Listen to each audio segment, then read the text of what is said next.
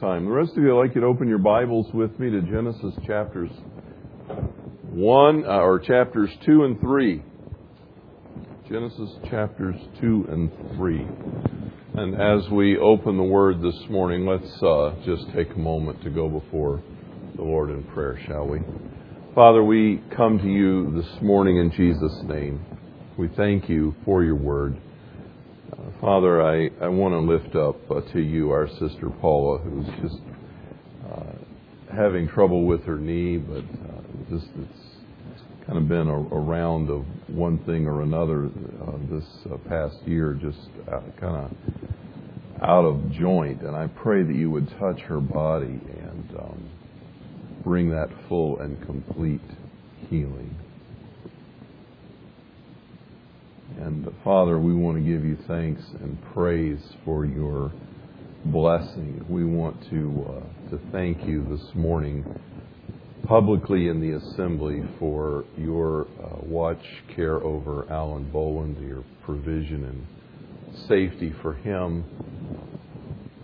But we pray, Lord, for him and for your people who are in Japan that know you, that in every practical way they will be able to manifest the love of God in Christ Jesus and give an explanation of the confidence they have in a sure foundation that is unshakable, even Jesus Christ.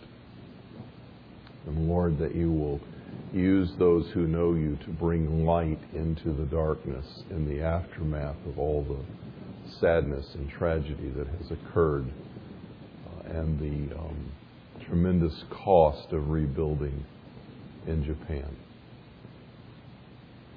Lord, we pray also this morning for Mary O'Shea in the course of her chemotherapy treatments as she goes again this week on Thursday for a CT scan update. We ask you to bless her this week with peace, and we desire for her with all of our heart good news from the scan. You are the great physician. We ask your healing power in her life. We give these things to you. And now, Lord, open your word and touch our hearts in Jesus' name. Amen. One of the first things that I want to say right out of the gate this morning, starting as we look at your study guide and your outline, and you see that it says born again, life out of death, I just want you to know that has absolutely nothing to do with today's message. That I was in the process of talking about this with folk on Friday, and we were kind of going around and talking about it a little bit, and I realized that I was just kind of muddying the waters, and so actually between Friday afternoon and Sunday morning, I completely revised the message, totally rewrote the outline, forgot to change the title. So if you see that this morning, we'll get there someday, but that's not what we're talking about this morning. Another thing that I want to say as kind of an opening, generalized statement, kind of overarching our whole study of the book of Genesis, and this really applies to all of Scripture. I want you to remember that the Bible only has one author. Okay? There are 40 different writers writing over 1,600 years in 66 books in our Bibles, but there is only one author.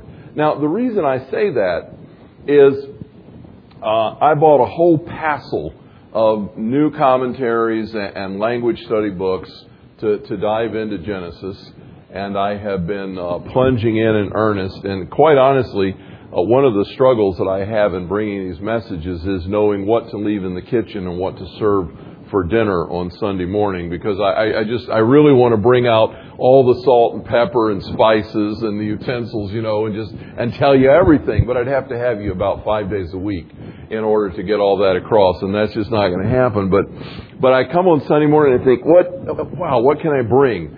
But in the course of doing a lot of reading and a lot of background, and I particularly have purchased evangelical scholars in the last 20 years, it seems like people forget that the Bible has one author. They get so focused on a textual critical approach to the Scripture, and they talk about the editor of Genesis, or the writer of Genesis, or some even use the old term, the redactor. They never even talk about Moses because, first of all, they don't think Moses did it. They think somebody else kind of put it all together. And they look at it as if it's a standalone document, as if it doesn't have a place in all the rest of Scripture, which it does. And as if the words of Genesis are not somehow connected to the words of other parts of the Bible. For example, in Genesis 2:7, when the Scripture says God breathed into Adam the breath of life and he became a living soul, when you come to what went on in the upper room after the resurrection, John puts it this way: Jesus appeared to them, the doors and windows having been shut or barred. They were closed, they were locked in. Jesus shows up in the midst of them. And John says he breathed on them and said, "Receive the Holy Spirit." Now, we don't normally call attention to breathing. All of you are breathing here this morning, and none of us has turned to one another and says, "My goodness, Nary, you're breathing. Marge, you're breathing. This is amazing." We don't call attention to that because everyone breathes. And Jesus, in his resurrected body, it was a real body. He said to Thomas on the other occasion, "Check out the nail prints, put your hand on my side, see if I'm not real." He was breathing. Why did John say he breathed on them? Because it was a special breath. It was a special action. And don't think for a minute that even though John wrote that 1,500 years after Moses wrote the other statement, that the author of Scripture doesn't have both of them in mind. And that the breath that occurred in the upper room it's the same terminology as in Genesis, where God breathed into Adam the breath of life, and the disciples were breathed upon by Jesus, and something powerful and spiritual transpired. One of the things that we need to understand in the study of Scripture, the technical term is the analogy of faith. And it means, in essence, that the Bible interprets the Bible, and as we look to the Scriptures, it will explain itself, is that the author of Scripture, the Holy Spirit, will explain to us spiritual truth by putting together the words and verses that He intends for us to see in the connectivity of the Scripture from start to finish. God has given us a message. It is a message of His love to us and His love for us that we need to understand, and He has woven it seamlessly from start to finish. It's really one of the miracles of inspiration. That 40 different writers over 1,600 years of human history in 66 different books could tell us a story that is so interconnected and interwoven, even across cultures and 3 languages at least, that the Holy Spirit has given us a seamless whole. And when we come to Genesis, my thesis for this whole series is that in Genesis 1, 2, and 3, we have the seed of every important truth in the Bible. Every doctrine in the Bible of significance, not like there's any that aren't significant, but some we can say are relatively more significant than others. You don't have to know everything there is to know about demons to know how to be saved. That's an important message, how to be born again. But every doctrine of significance has its root in Genesis chapters 1, 2, and 3. It is the foundation. It is the beginning place. And so this morning, what we're going to do is we're going to begin to look at what went wrong. I mean, God made Adam, made Eve, put them in a perfect paradise called Eden, in this marvelous garden. They had everything they could possibly want. They had daily fellowship with God. They had communion with Him. They had each other. They had all the lushness of the garden. They had everything available to them. What went wrong? Why are we in the mess that we're in today? And in order to do that, we have to understand a part of that early covenant, that test that God permitted to occur within the Garden of Eden, and what we call the fall of man, and how it focuses on this tree of knowledge of good and evil. So if you'll turn and look in Genesis chapter 2, I want to read you the sections that pertain to this. First of all, verse 9. Look in chapter 2, verse 9. And out of the ground the Lord God caused to grow every tree that is pleasing to sight and good for food. The tree of life also in the midst of the garden, and the tree of the knowledge of good and evil. And then in verse 16, and the Lord God commanded the man, saying, from any tree of the garden you may eat freely, but from the tree of the knowledge of good and evil you shall not eat, for in the day that you eat from it, you shall surely die. And then in chapter 3, look in verse 6. When the woman saw that the tree was good for food, that it was a delight to the eyes, and that the tree was desirable to make one wise, she took from its fruit and ate, and gave also to her husband, and he ate. Husband who was with her, and he ate. So we're told in Scripture that in this perfect paradise, God placed a tree. There are two trees, actually. A tree of life and a tree of the knowledge of good and evil. And that tree of the knowledge of good and evil became a testing point and the occasion of the fall and the sinfulness of the human race that was incurred as a result of that, and all of us have been affected ever since.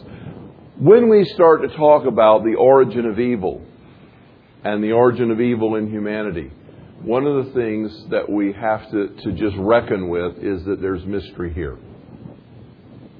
There are some things that we're probably never going to fully ferret out. We're never going to completely comprehend. There is mystery here. But there are some things we can say about this that are absolutely true because the Scripture affirms them. And when we make the true statements, then we can recognize that within that there is this mystery, but that there's some things we can count on absolutely for sure. First of all, love must be free, or it's not love. And in order for love to be free, there must be the opportunity not to love. Now, this is not new. This is something that we've been over before, but just by way of reminder this morning. If someone is forced to care for you, do for you, be with you, there is really no satisfaction in that relationship. Something that is required, demanded.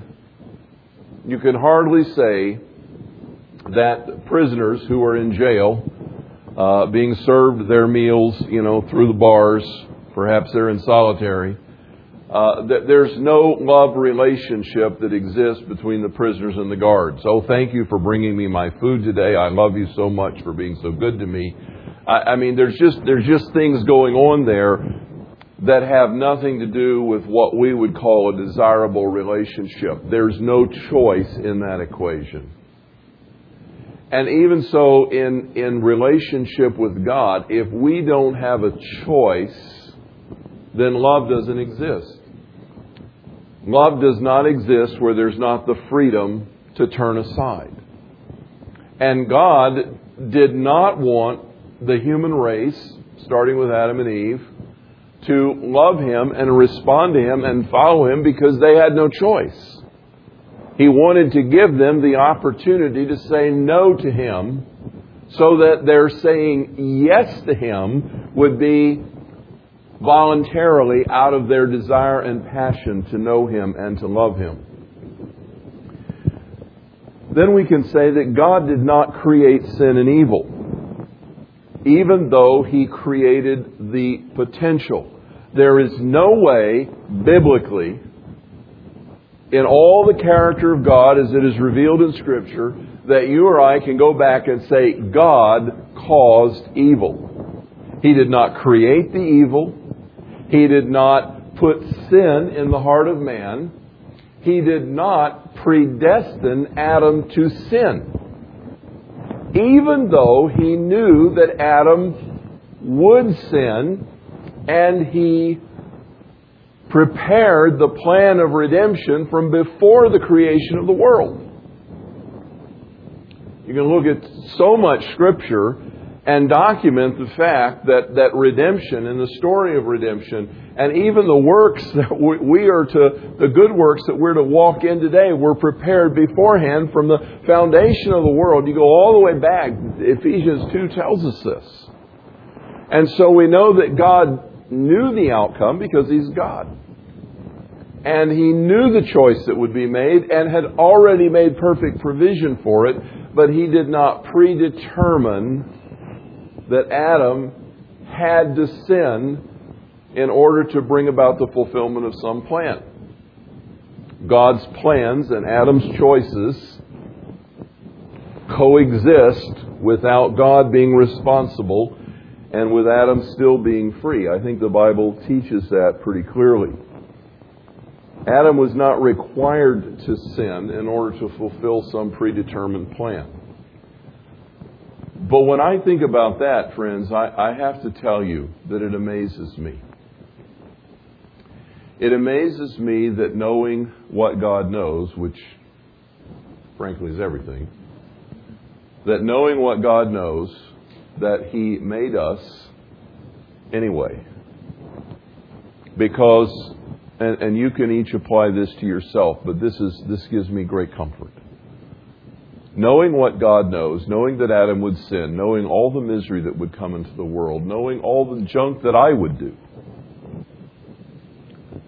He nonetheless looked down through history and saw me, saw my name, and He loved me.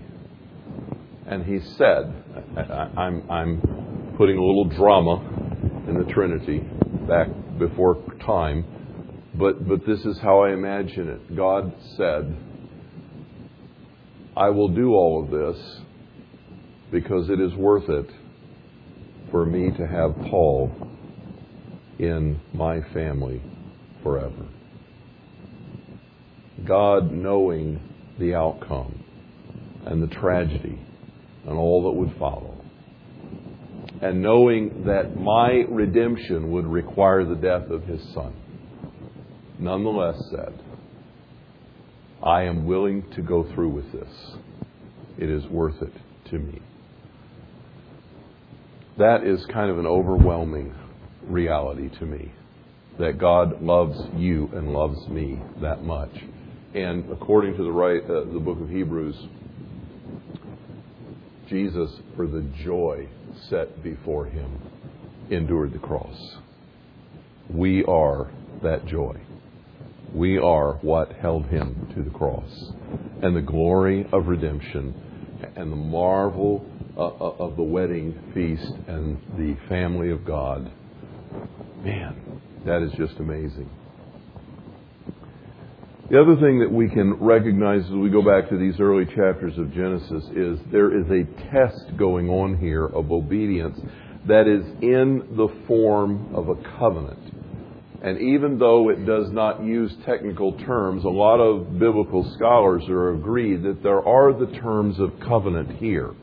That God is establishing a criteria upon which a relationship is going to be based. And what He says to Adam and Eve is, here is everything in the garden for you. I have provided everything for you. I have given you everything you could want or need. It's beautiful to behold. It is good for food. It is pleasant in every way. I will walk with you every day. We will have fellowship, and you will be co-regents with me. You will rule over this planet in communion and fellowship with me, and you will be my ambassadors to this planet. You will have dominion over the earth. This is the covenant that I'm making with you. I will be your God. You will be my people. And we will share this beauty together. But there's one thing. There is a tree in this garden from which you are not to eat. The day you eat of it is the day you will die. This relationship will be severed. It will come to an end. And there will be consequences in your life. And the description of those consequences is you will die that day. Now, you are free to walk with me and to enjoy everything else. Or you can choose to go in that direction on your own, and it will cost you your life. It will cost you a relationship with me. That is the choice. And from Adam's standpoint, if Adam were to keep fellowship with God, it would result in immortality and eternal life. And if he were to disobey, it would result in his death. God's commitment was to offer life. Adam's commitment was to offer love and trust and obedience to God.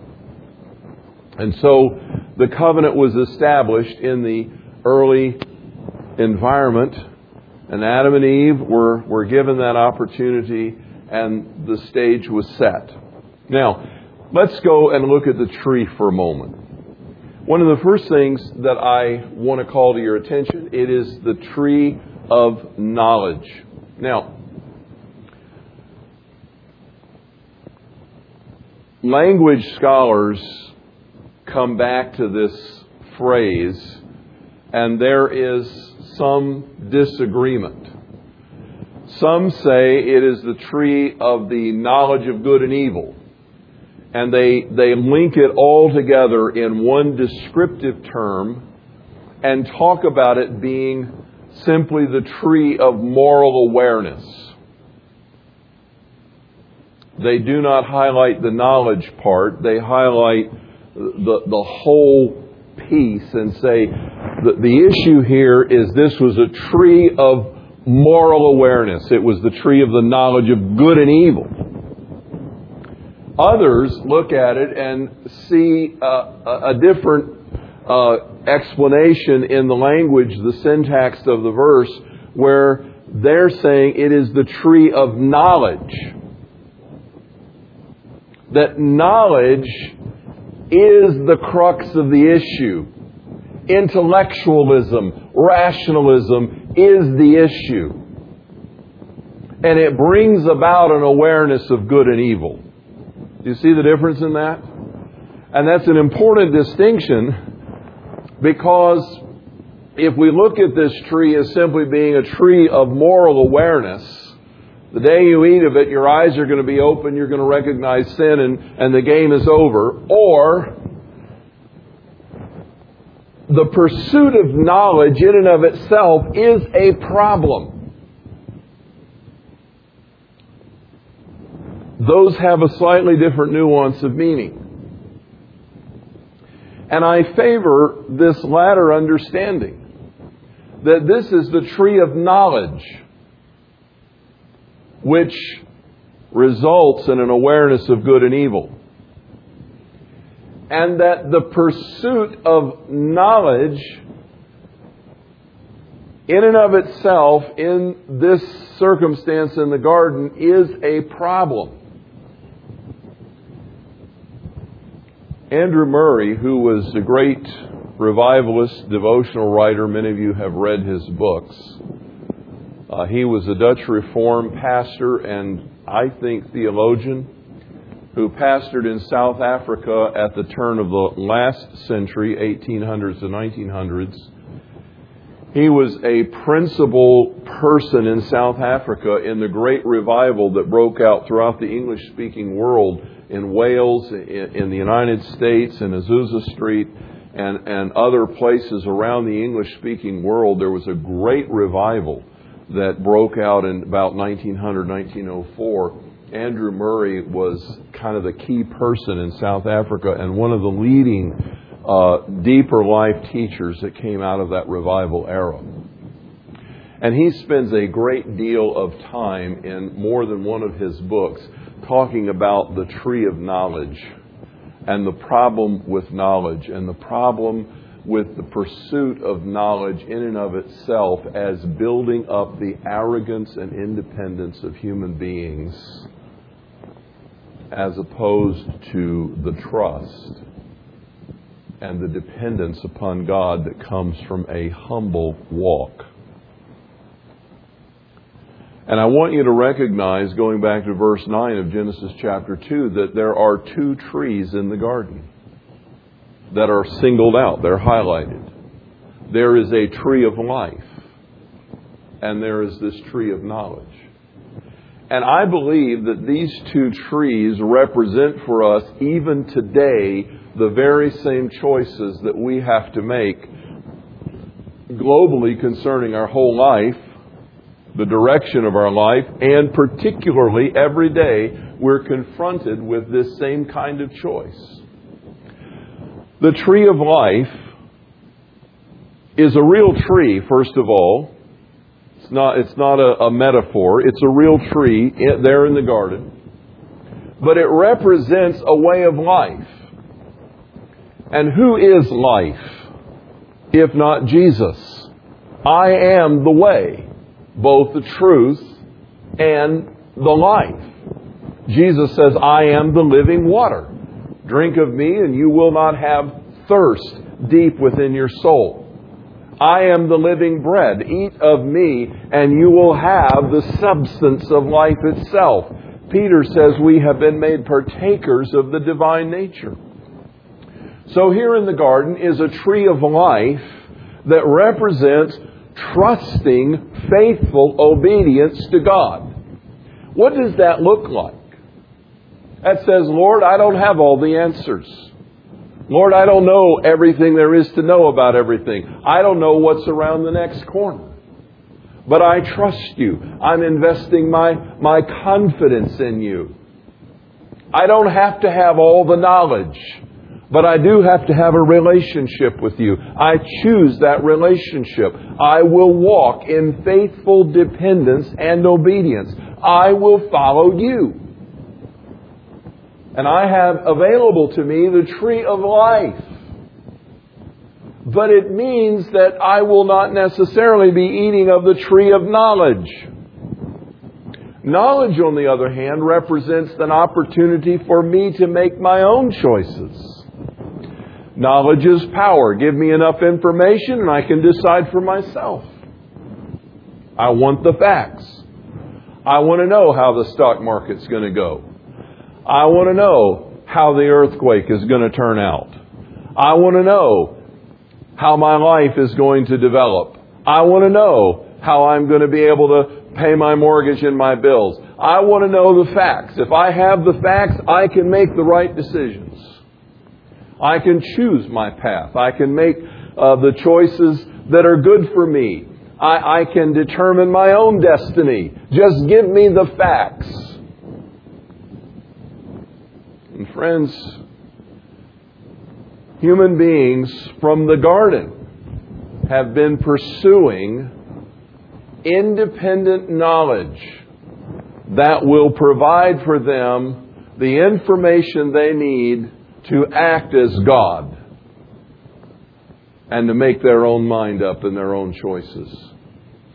Here are these two trees in the midst of the garden, and they represent two ways of life.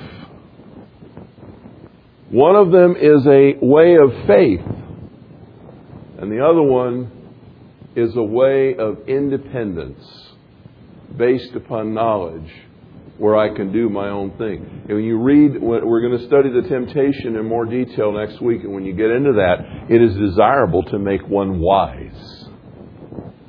I will be smart like God. That's a part of the issue. Another thing that we need to recognize about this tree of knowledge is that it's a real tree, and God made it. There's nothing intrinsically wrong with the tree. You follow me? This is in the Garden of Eden. God created it. He put it there. It says He caused all the trees, verse 9. It says, out of the ground He caused to grow every tree that is pleasing to the sight, good for food, the tree of life also in the midst of the garden, and the tree of the knowledge of good and evil. God planted this tree. And when Eve looked at it, the devil pointed out to her what we already know. It was good for food and pleasant to the eyes. So the tree itself was not the problem. God made the tree. The problem was the act of disobedience in eating from the tree. And therein, to me also, is a lot of encouragement as well as a parent. You know, sometimes kids make bad choices. And sometimes we parents want to beat ourselves up for those choices. And I just want to remind you that here we have the perfect parent, God, and the perfect environment. If it wasn't for that neighborhood, you know, my kids would have, well, here's the perfect environment. Here's the perfect parent. Here's the perfect situation. They still made bad choices. And the potential to get it wrong does not in and of itself constitute blame. We've already looked at the fact that God is not to blame for Adam's sin. Adam made a choice. God made the tree. Adam is the one who chose to eat of it. And I hope you recognize by now, because I always have people say to me, well, if God just hadn't made the tree, we wouldn't have had a problem. And while that sounds simple, just remember, without the tree, there is no love. And of all the things in the universe that matters most to God, love is really right up there, high in importance.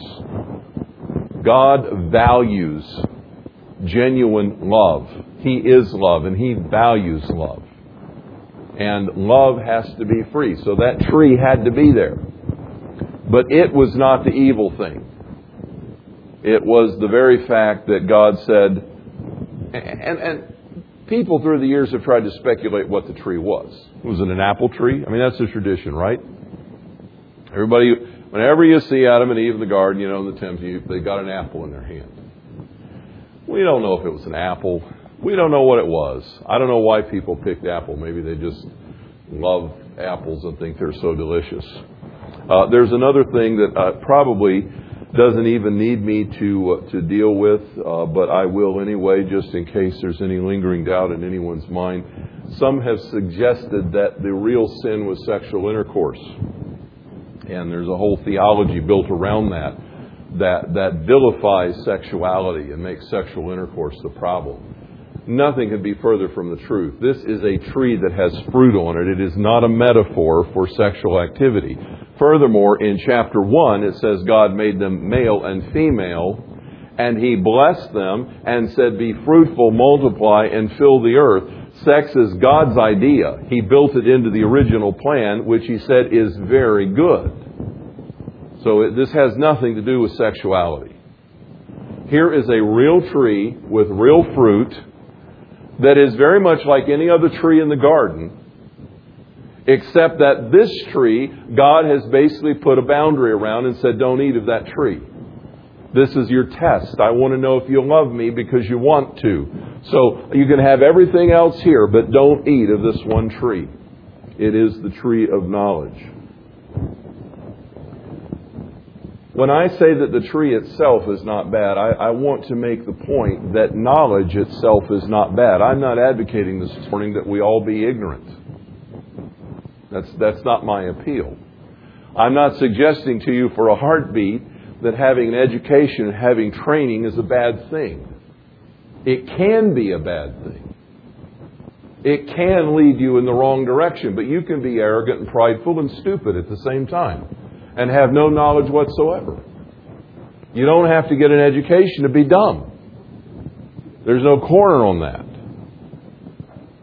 And two of the most intelligent people of the Bible, from a human standpoint, two of the most educated people in the Bible, were two of the most greatly used by God, Moses and Paul.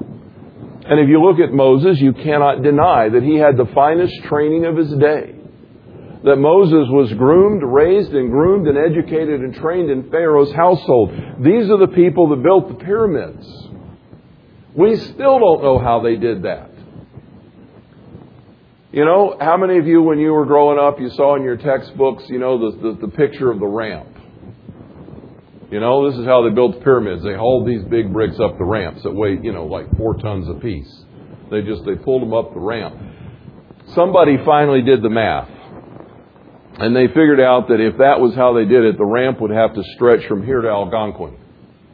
And be, you know, have nice round. It was not possible to do it with ramps. And so then the ramp would be more of a miracle than the pyramid. And then they said, well, okay, here's how they did it. They used water elevators. They used a pulley system, and they had this big box that held water, and they pumped the water up into the box. And as the water filled up the box, you know, the weight kind of offset it and pulled the stones up, and then they took the stone off, and then they did it the other way. And they don't know how they did it. They don't have a clue how they pulled this off, really. These people were amazing. They were brilliant. They had an advanced culture. They were great physicists. They were great mathematicians. They were good in geometry. They had so much going for them. Moses had all of that training and all of that background.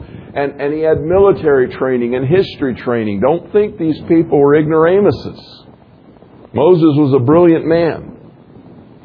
I will say that after he left Egypt, God spent another 40 years having him lead around a bunch of smelly sheep in order to get him in a place where he would be able to be an effective shepherd for his people. And when he finally appeared to him in a burning bush, Moses was determined that he had nothing to offer. May I say that he had been humbled. And he was now in a position where God could use him. But God used him with that rich background because Moses knew the place where it belonged. And he bent his knee before God. And in the New Testament, the Apostle Paul, not only was he in line to become the leader, the leading teacher of Israel, but he had also had all of this background in Greek culture and Roman civilization and social life. Paul was well-rounded, well-educated, brilliant. I mean, you can't read his writings and not recognize he's brilliant. Paul had amazing ability. And yet, in his own testimony in Philippians chapter 3, he says, everything that was gained to me in the natural realm, I have counted loss for the excellency of knowing Jesus Christ, my Savior. I want to know Him and the power of the resurrection and fellowship of His suffering, to be conformed to the image of His death. I want to know Jesus. And friends, if you understand the place of education, bending the knee and bowing the head and heart before Almighty God and saying, Lord, you know. And this is merely a tool. Because the beginning of wisdom is the fear of the Lord. You have to bend your knee before God and recognize who He is in order to put knowledge and training and education within its place, because it becomes a tool in the heart of a humble person. But apart from that recognition, it leads to arrogance, to academic isolation, to a kind of scholarship and rationalism that defies the character of God. And I have to tell you that as I've been reading all the writers, I mean, I bought a passel of commentaries and language study books to delve into Genesis so that I made sure I understood the issues of the day. And I bought authors, evangelical authors who have written in the last 20 years, and I'm digging into them, and sometimes it just galls me that they come at the text with such an arrogant perspective, in such an erudite way that they're looking at the text of the Bible as if they can figure it out and decipher it and dissect it and explain it, and all of a sudden they're ripping it apart and taking the heart out of it. And where is this humility that bows before Almighty God and says, "Oh Lord, you know. I am but a babe. teach me. Teach me. You know, and I will tell you that all of my life as I have prepared to preach, I bend my knee and bow my heart before God and say, oh God, I am a babe. Teach me. Because we have the Holy Spirit, John says. You have the Holy Spirit. You have no need of anyone to teach you. Don't take that wrong. God gave teachers. But you have no need that anyone teach you. You have the Holy Spirit and you all know. And what he's saying is the author of Scripture resides within you. He is your guide. Come to Him first. Allow Him to put Scripture together for you. Allow Him to dot the I's and cross the T's and make the connections. And as you study the Scriptures, the Holy Spirit will weave the fabric together into that beautiful, seamless whole that will make amazing sense. These two trees represent two ways of life. Humble, faithful, obedient dependence upon God. The tree of life. There is life in Jesus. Or you can have knowledge and independence and make up your own mind and call your own shots and make your own decisions and be your own God. There's the choice. That's what these two trees represent. And when you get over to the temptation scenario where Adam and Eve are standing there in front of the tree, yes, they were both there. I mean, Eve did not, there's nothing in the Scriptures that says, Adam! Oh, Adam! Come see what I found. It just says, and she gave it to her husband who was with her. They were both there. And as they looked at the tree, they saw some interesting things. She noted that it was good for food. Arthur Pink, the Baptist preacher and theologian, says that each one of these elements appeals to each part of our being. She looked at the tree, said it is good for food, which was physical gratification to the body.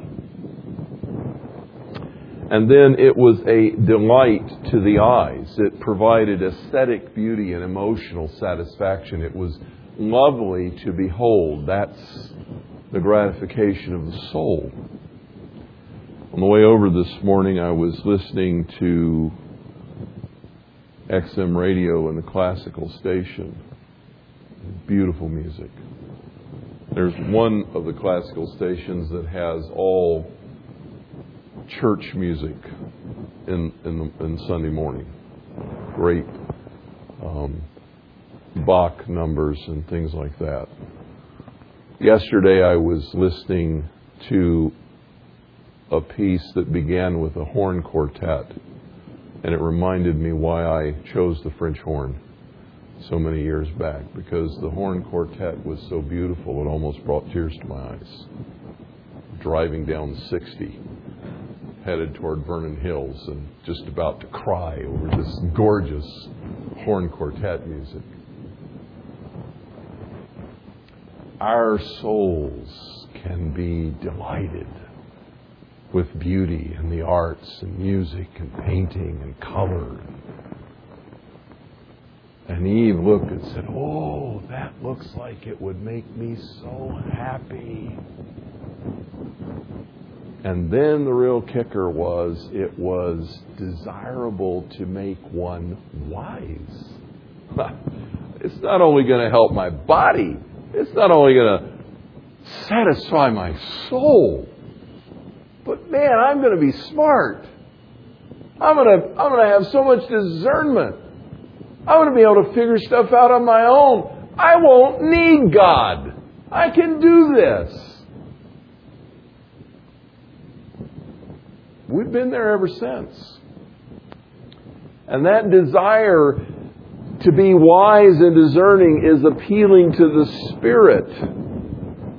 where it says I don't have to be in connection with God. I can have my own source. So I can be fat and happy and brilliant all at the same time and have everything that I want. And I want us to recognize this morning that the essence of temptation has never changed. In the garden, Adam and Eve were faced with temptation on three levels. They had the lust of the flesh, the lust of the eyes, and the boastful pride of life. And when our second Adam, the Lord Jesus Christ, at the end of His fasting in the wilderness, was confronted by the devil, that is a replay of the garden. Only it's not a lush, rich, wonderful paradise. It's a desert, probably very close to the same place. Interesting how things have changed.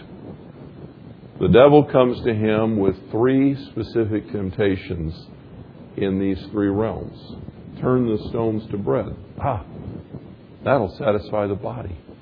And he has been fasting for 40 days, and the Scripture enters that little parenthetical phrase, and he became hungry. Friends, when you haven't eaten a meal in 40 days and you get hungry, you are really hungry. And he became hungry. And the devil said, you can do anything you want to do. You have power. Why don't you make the stones bread? You know the problem with that? Do you recall Jesus' testimony? John records it for us more than once. He did nothing on his own initiative. I do nothing on my own initiative. I only do what I see the Father doing. So unless the Father provided the bread, it was wrong for him to do so. He was living in a dependent relationship as a man on this earth, in submission to his Father, living by the Spirit. So that temptation was to gratify his flesh in an illicit way. And then the devil offered him all the kingdoms of the world. Everything he could want. You can have all the palaces. You can have all the orchestras. You can have all the museums. You can have all the paintings. You can have all the wealth. You can have all the stock markets. I will give you everything that you see. Desire of the eyes. If you will simply worship me, you can have it. We're going to find out as we go a little further into this why the devil could make that offer with a certain amount of legitimacy. Basically, Satan was saying, I own it, I'll give it to you. Everything you want. If you'll just follow me. Don't miss the reality that we face those decisions daily. I'll give you what you see.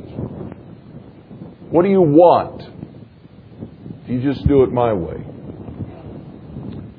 And then, when Jesus turned that down, He took him to the pinnacle of the temple, and there he stood above Jerusalem in the highest point and said, if you will throw yourself off,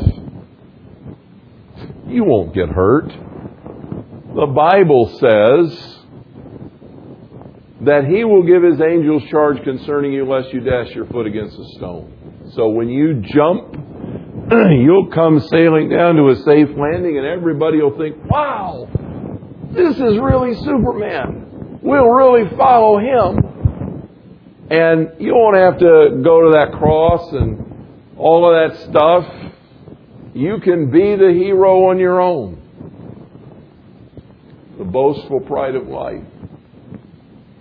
John, in his letter to the church at Ephesus at the end of the first century, as he writes, 1 John chapter 2, he says in essence the same thing. For all that is in the world, the lust of the flesh, the lust of the eyes, and the boastful pride of life is not of the Father, but is from the world. And the world is passing away, and the lust thereof.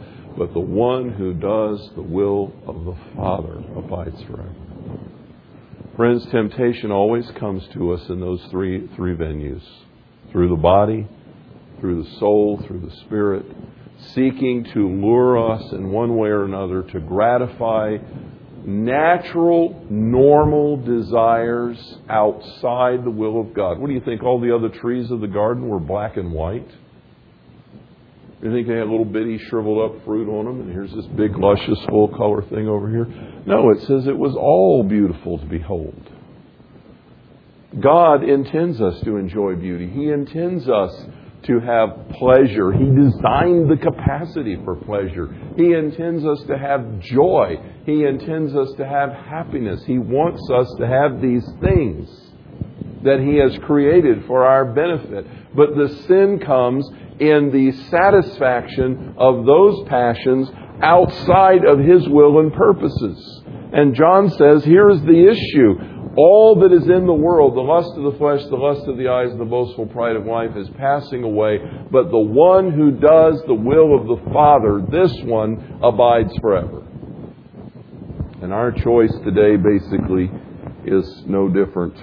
Well, it is different in some very significant ways. It's amazing that Adam and Eve were sinless at the time in a perfect world. We, on the other hand, have the infection. We have inherited the sin nature, and we are living in a very tragic world. But we have the tree of life available to us. Abide in me, and I in you, and you will bear fruit. Rest in me. Draw your life from me, and I will fill you with my presence, and you will be fruitful. The tree of life is accessible. But the alternative is always presented. You can gratify yourself. And you can acquire knowledge that will make you smart, and you can choose your own path and make your own decisions. And God says, I want you to trust me. I want you to commit your future to me. I want you to rest in me. I want you to invest your confidence in my ability to guide your life. I want you to walk by faith, not by sight. I want you to listen to my words and obey. And I will walk with you every day and give you my abiding presence as your constant companion. I will never leave you nor forsake you.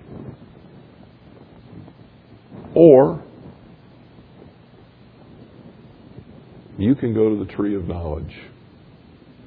Figure it out for yourself. Be your own God. Choose your own path. Take your own chances. But to follow that course is to reject the tree of life and to go down a path that takes you away from God. And whether it's a big choice, will you this day commit your life to Jesus Christ in salvation for eternal life? That's the biggest choice you'll ever make. Will you turn from your sin and turn to Him and repent and follow Him with all your heart? That's the biggest choice you'll ever make. Or the little choices that occur in every one of our lives every day. Will you trust me or try to figure it out on your own? Will you trust me or do it your way? Will you rest in me or are you going to work for yourself? Every day. Those two trees. One is life. The other looks good, but it is the way of death. There is a way that seems right to a man, but the end thereof is death. Father, open our eyes, see the truth.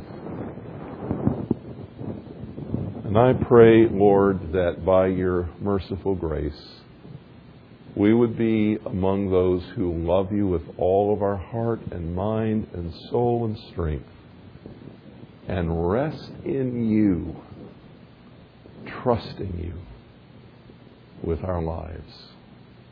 You who know best, you who knows the future, you who has loved us with an everlasting love, you who are good, intrinsically good, you who only want the best for us, trust you and rest in you.